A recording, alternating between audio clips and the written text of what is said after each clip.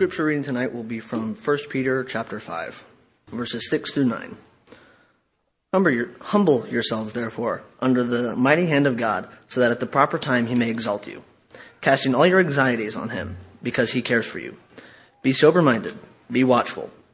Your adversary the devil prowls around like a roaring lion, seeking someone to devour. Resist him, firm in your faith, knowing that the same kinds of suffering are being experienced by your brotherhood around the world. I pray that as Christians, we can have the confidence to defend ourselves against the devil. And in order to do that, we need to know what the threats are. As I said this morning, I don't like that whole idea of playing the devil's advocate, because I just don't like the idea that somehow I might be on his side or working for him in some way. But I believe that what we're studying today, rather than contracting to help his case, is a contrast to destroy his case. Because what we're doing today and what we're going to do this afternoon is I want to show you 4 more ways that I would behave if I were the devil. 4 more ways that the devil does, in fact, try to undo us spiritually. I want to show you 4 ways that I would tempt humans. Some ways that I would use temptation against non-believers, and some ways that I would use temptation against believers, which I believe is most everybody in this room.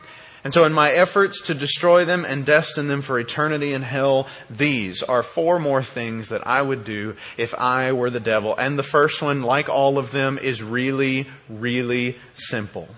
It is this. Firstly, I would make Christianity look amazing from the outside. And then once somebody was in Christianity, I would do my best to make their daily living very plain Jane.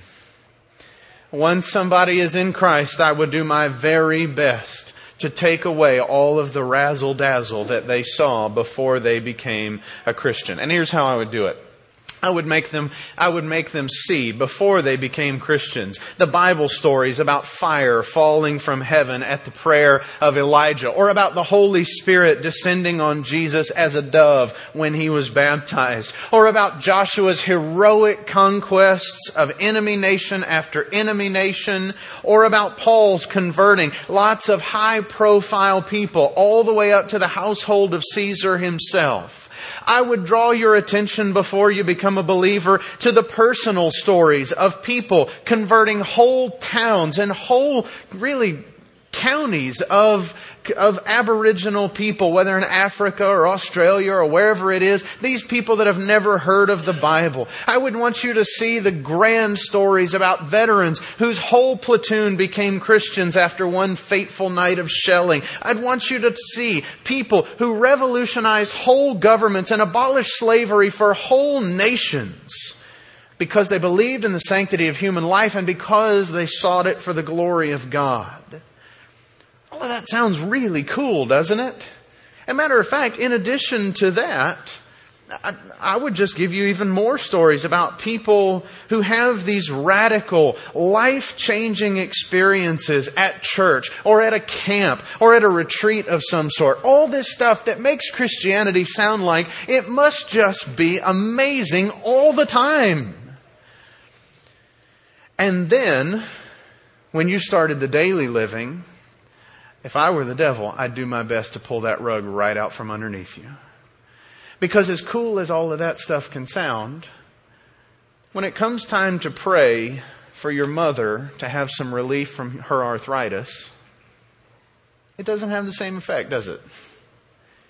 When it comes time to take food to a family that you don't really like that much, but they're grieving the loss of a loved one and you're going to take them some food, it doesn't have the same sound, doesn't have the same ring to it anymore, does it? When it comes time to just squeeze in some Bible reading time amongst the screaming kids and endless laundry and diapers and Barney episodes, it doesn't sound quite so heroic and exciting anymore. When it comes time to apologize to your non-Christian friend because you let him down in some way. When it comes time to fast for a day, just not eat anything and devote yourself to prayer and not tell anybody about it. it doesn't have the same ring to it as converting whole villages, as turning entire governments, as parting Red Seas, and all of that spectacular stuff. If I were the devil then, I would always do my best to keep you wanting more. To make you want more amazing in your life. To make daily devotions of faith feel like a waste of time. My goal, if I were the devil, would be to keep you as a believer perpetually confused, perpetually disappointed with yourself, with Bible reading, with organized religion, and ultimately to be disappointed with God. I would make you want more and more all the time, but I wouldn't give you an opportunity to clarify what that more actually is. Is it more emotions? Is it more excitement? Is it more noise? Is it more peace? Is it more happiness? Is it more of those special, impressive movie-type moments? I wouldn't let you figure that out. I wouldn't let you even stop to think about that. I would just convince you that what you need is more.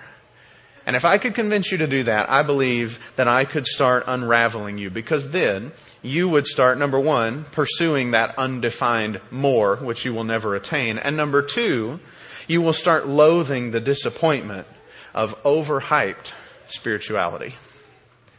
You will start to be bitter about overhyped spirituality. I would put a bitter taste in your mouth every time somebody talked about an uplifting worship experience, because I've heard that before. It's just a worship experience.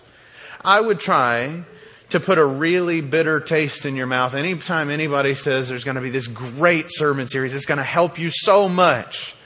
Yeah, I've heard preaching before. It didn't really help that much. I would try to put a bitter taste in your mouth anytime somebody says this is a really moving passage and you need this teaching in your daily life. Yeah, I've read the Bible before. It doesn't change that much.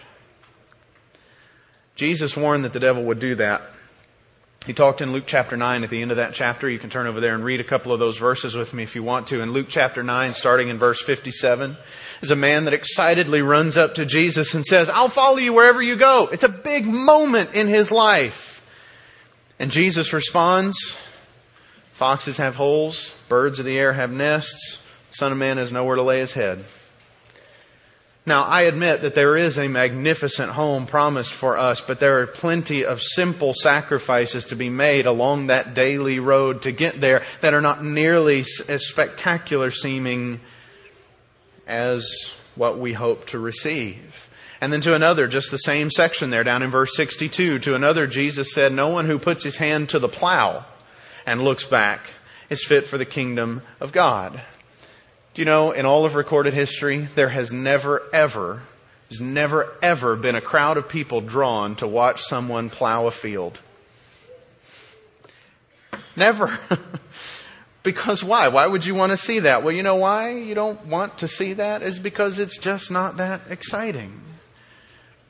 But that does not mean, brothers and sisters, that the daily part of Christianity should be disappointing. On the contrary, the daily should be our chance to commune with God and to deliberately seek Him. Because God is grand.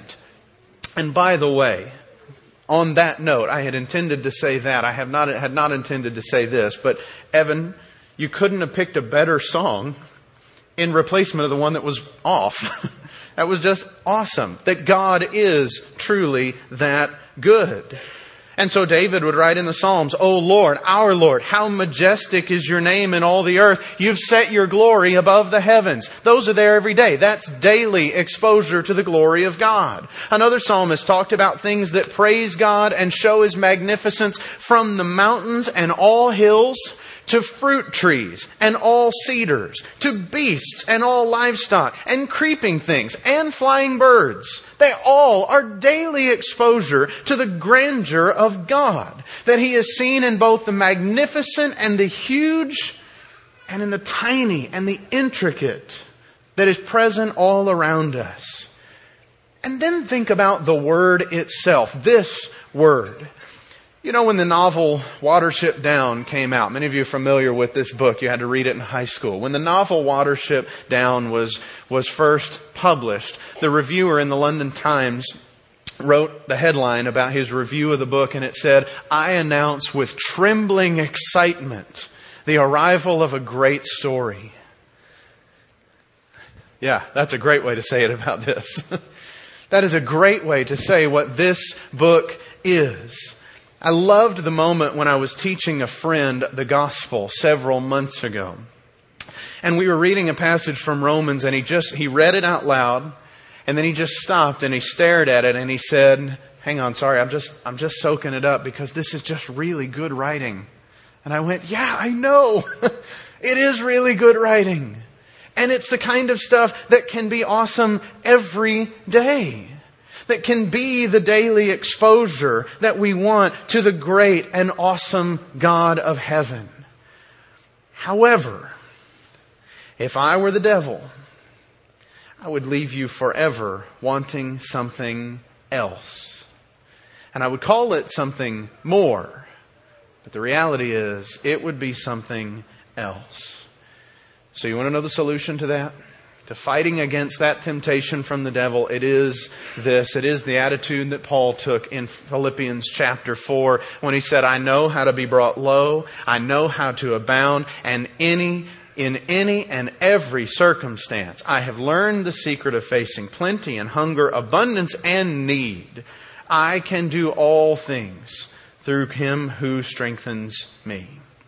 I can choose to be content with just knowing Christ and letting that be the awesome that comes from daily devotion to Him.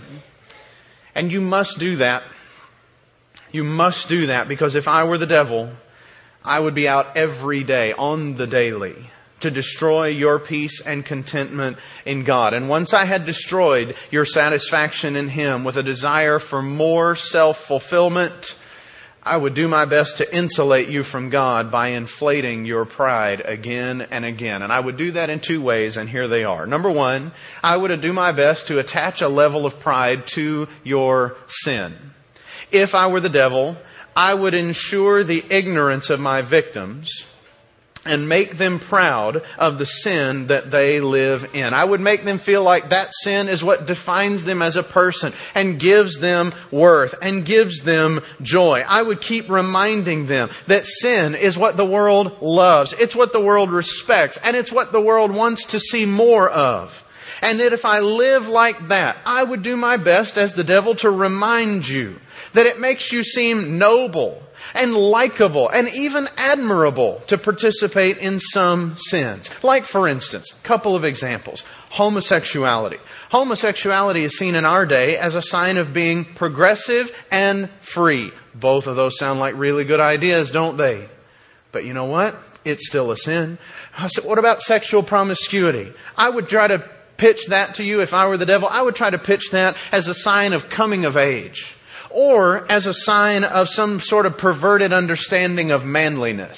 Right? That's the way I would try to pitch that to you. If I were the devil, I would try to pitch abortion to you, the murder of children. I would try to pitch that to you as a statement of your own self-worth and social justice. And if I were the devil, I would take that old Bible concept of lewdness that today we call sexiness, and I would present that as a distorted concept of femininity. And I would do all of it so that the sin itself would be your source of identity and pride. And so when the sin is confronted in you, your immediate appeal is to that which is your right, your freedom. And Satan has always done a good job of making us focus on this, making us focus on what we believe we deserve. And so when the I becomes the most important person in my life, when I am just looking out for number one, then I will prove God right again and again when He said that pride goes before destruction and a haughty spirit before a fall in Proverbs 16:18. Now that's way number one. is to assign virtue to certain sins. And with that being the case then, with that being option one, the other option is I would use pride as a temptation against religious people.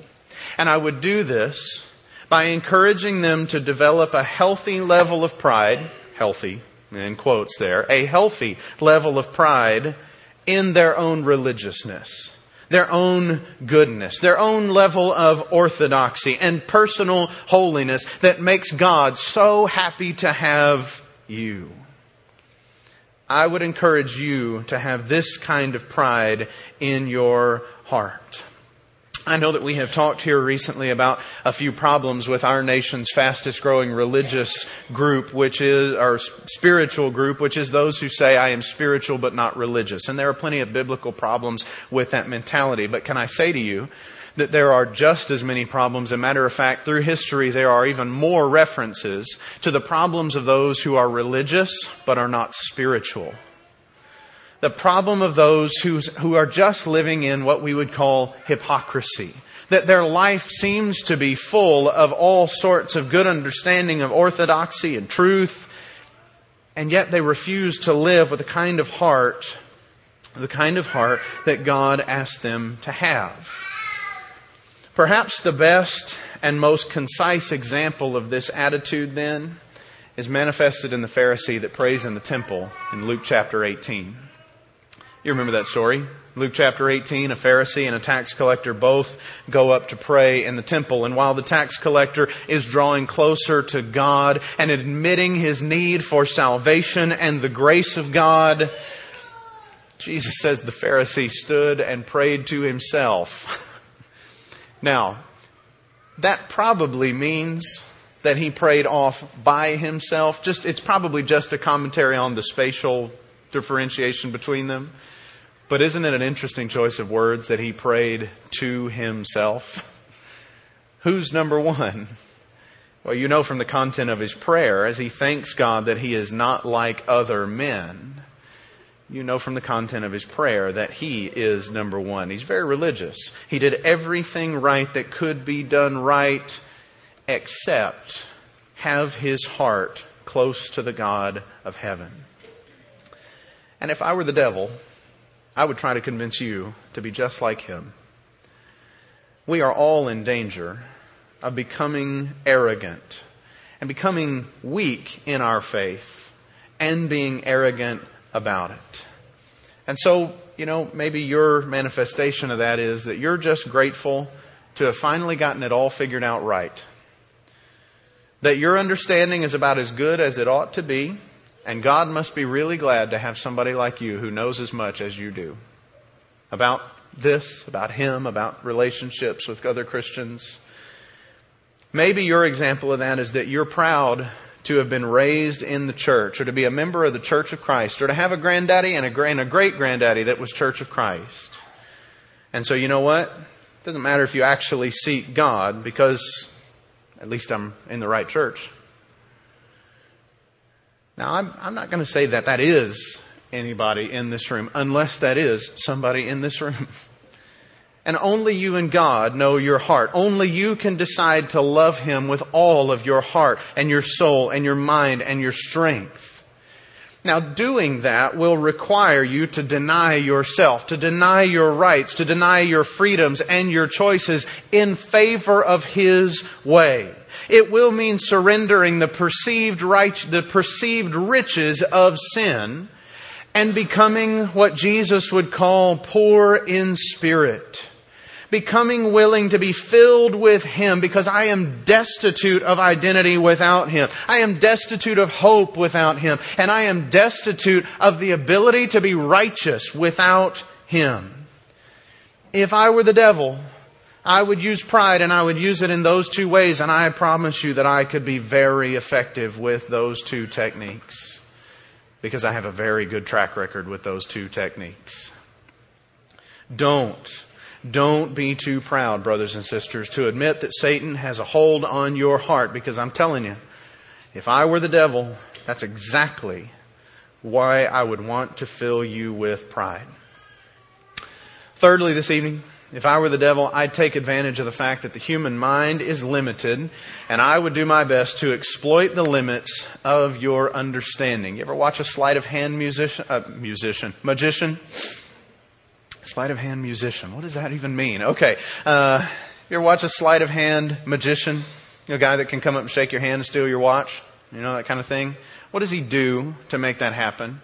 Does he come up and he tells you, hey, don't think about your watch? Well, that doesn't make any sense. No, he comes up and he just draws your attention somewhere else. And while your attention is on something else, he steals your watch. That's a pretty easy way to understand what I think sometimes the devil does with us. And if I were the devil, this is exactly what I would try to do to you. And especially I would do this in the way that you view the Bible. I would do my best to get and keep you off balance when it comes to understanding the Bible. If I were the devil, I would be completely okay with some things in the Bible being crystal clear in your mind. You know, the devil himself knows the Bible, and he fully understands what it means. And so if I were him, I'd be okay with you knowing the Bible, and even with you knowing some of it really, really well. But I would want you to know those things so well and so intimately that you weren't paying attention to the other stuff. I would put your focus on this hand while I'm working with this hand. Like, for instance, being devoted to unconditional love in our marriages, but neglecting to talk about the fact that God demands respect in our marriages. You see, if I were the devil, I wouldn't have to deny that you need respect in a marriage to be what God wants it to be. I would just have to not make you think about it. Make you think about one aspect while you forget the other. If I were the devil, I would let Christians have a crystal clear understanding of the importance of teaching the truth. But I do my best to keep them just the tiniest bit fuzzy on this whole concept of teaching with love. Or the other way around. You take your pick. It happens both ways. That we do our best to say we're going to be loving, but we neglect to teach the truth. I do my best just to keep you a little off balance. And if I were the devil, I would let Christians form a very clear comprehension of the dangers of materialism and greed for those who are rich. But I would make sure that they never considered that materialism might be a threat for those who consider themselves poor. And I would tell every Christian, you're one of the poor ones. So that you're not thinking about how this might be a danger to you. You see how all of that works? You see how all of that sleight of hand works? It's that same technique of distraction that we talked about this morning. It's just a more specific use against believers. And one element that I would use to make that happen, one element of this whole scheme that I would use to encourage it, is I would encourage the simple regurgitation of ideas rather than an emphasis on studying the truth. Now, you need to hear that sentence very, very, very carefully this evening, because this is one of those sentences that can turn into the problem I'm talking about. I would encourage the regurgitation of ideas without careful study of the truth. Because ideas and the truth are not always the same thing. And here's what happens. Here's what can happen. Just as an example. I heard a message from someone that we would likely consider a brother in Christ, who proclaimed that we are not saved by grace. And that if somebody calls you a legalist, well, you know what? That's okay. Because that's kind of what we are. Now, I imagine that man heard somewhere along the way that there are people who teach erroneous doctrines about grace. And you know what? There are. And I imagine that somewhere along the line he heard that we do need to follow what Paul calls the law of Christ. And so that means legal proceedings, right? Now, I get that's true. But when we carelessly regurgitate the ideas that we have heard from others, and we are not careful to understand them in their biblical contexts, then we end up agreeing to be legalists, which means we have said we will save ourselves and we don't need the grace of God. And God help us if we ever fall into that trap. It denies the grace of Christ and puts salvation squarely on our own shoulders. And you know what did that? Not carefully studying the truth, but just carelessly regurgitating something that we've been told. And if I were the devil, I'd make sure that happens a lot. I'd make sure that happens an awful lot. That rather than letting people deliberately study, giving careful attention to God, giving prayer-driven investigation of both the letter and the spirit of God's laws, I would encourage believers to just kind of latch on to certain parts of the spiritual messages that they hear every now and then and just run with that. Not taking the Berean road of Acts 17 to search the Scriptures daily to see if what they're being taught is actually so. I find it interesting that the Bereans did not call an expert on Orthodox Judaism to see if Paul was right. I find it interesting that they didn't order a bunch of tracts from famous Jewish writers to see if what Paul was teaching was right. And that they did not form a conference to take a vote on the new doctrine to see if what Paul was teaching was right. What did they do? They went to the Word of God for the truth. And when it came time to teach that will to others, they were able to teach it as the truth and not just regurgitated old ideas. Now, I want to hasten to add here, and I need to do this. I need to say that not everything you hear from another human being is wrong. I need to say that for my own job security, and I need to say that because there are some great women and men of the faith who have taught the truth through the ages. And so not everything written by mankind is wrong, and I don't believe that at all. But we do need to make sure that as Paul encouraged Timothy, that we do our best to present ourselves to God as one approved, a worker who has no need to be ashamed, because we are rightly handling the word of truth. We need to make sure that even though some of the ideas that we have heard may be correct, that we validate them and always find them foremost in their complete form from the Word of God. And maybe that sounds tiring to you. Maybe that sounds like a lot of work to you to start thinking through that kind of filter and to have to do that continually. Well, good. It should sound like a lot of work.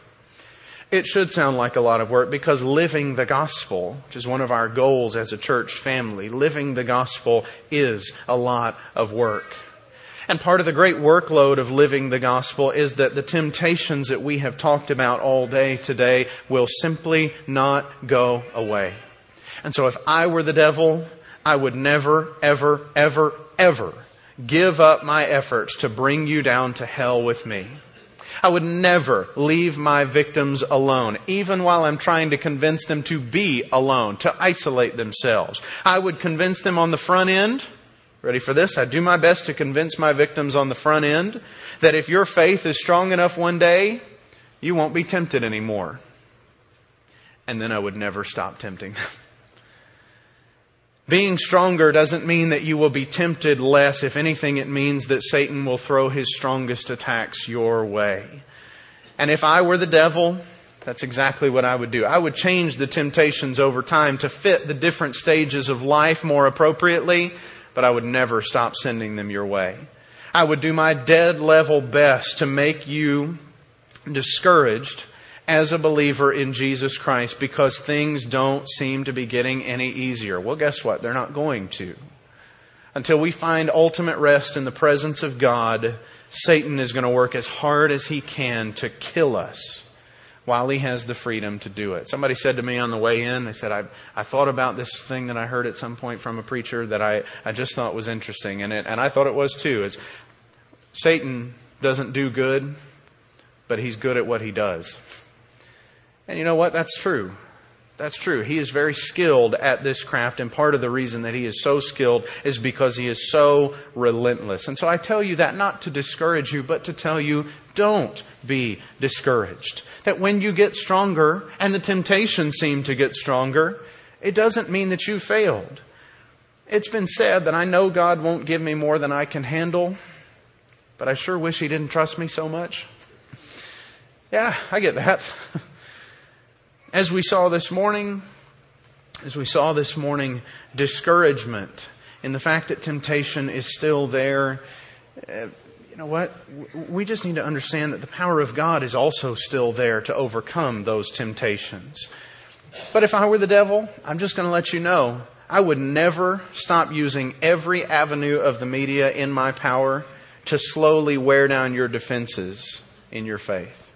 I would never stop putting people in your life that you want to be around and you want to be like them, and they will hinder your faith.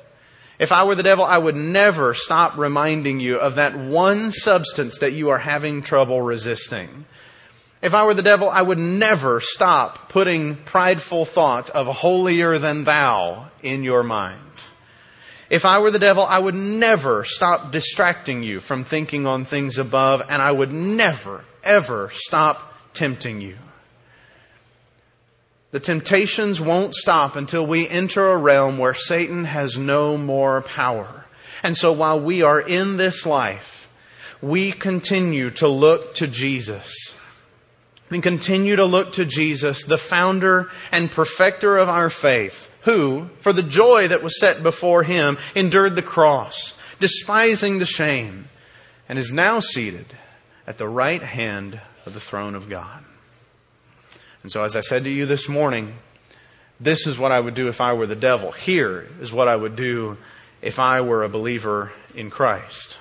If I were a Christian, I would keep both eyes open, looking out for temptation, being sober-minded about the devil's power. And I would keep both eyes open, looking toward Jesus' coming. I would keep both eyes open, being watchful for Him. Can we end this evening with a word of prayer together? Lord, we pray in faith, knowing that You will answer. We pray, God, that You would lead us not into temptation. We pray that You would lead us not into distraction, but that You would deliver us from evil. We pray, God, that You will help us to shield ourselves with faith and to shield each other with faith so that we can quench even the devil's strongest attacks. Help us, Father, to live the gospel, and help us trust that it is Your power to salvation in Christ. Help us to overcome temptation and to find perpetual hope in Your grace. Lord, lead us not into temptation, but deliver us from evil. Amen. Now, I just learned today that the title of my lesson came from an essay by Paul Harvey in the 1960s. Probably a lot of you in this room already knew that, but I just learned it. I got the title from an assignment that I was given in a preaching internship at some point, and I just thought, you know what? It was an awful sermon way back when. I'm going to write it, and hopefully it'll be good this time. Okay? But thanks to Richard Newton for pointing me toward Paul Harvey, I now know the rest of the story. And I would like to end this evening by telling you the rest of the story about fighting and overcoming temptation. The rest of the story is that God's power to overcome temptation leads to the blessing of eternal life. And it's pretty much that simple. On one glorious day, God will destroy the devil eternally in hell. I just want to make sure that we understand God didn't design hell for you. It's for the devil. That's where he needs to go. He wants us to come and have eternal life with Him, with no temptations, with no trials, and with no distractions pulling us away from the Lord's presence. And so I say with the Apostle John, Lord Jesus, come quickly. so that that can happen, so that freedom can happen. That is for you the rest of the story. Do you want to be part of that? Do you want to be part of the rest of the story? Are you ready to let Him overcome your sin, bring you to Himself in the splendor of holiness? If you are, why don't you come forward and let us talk to you about that while we're all standing and singing together.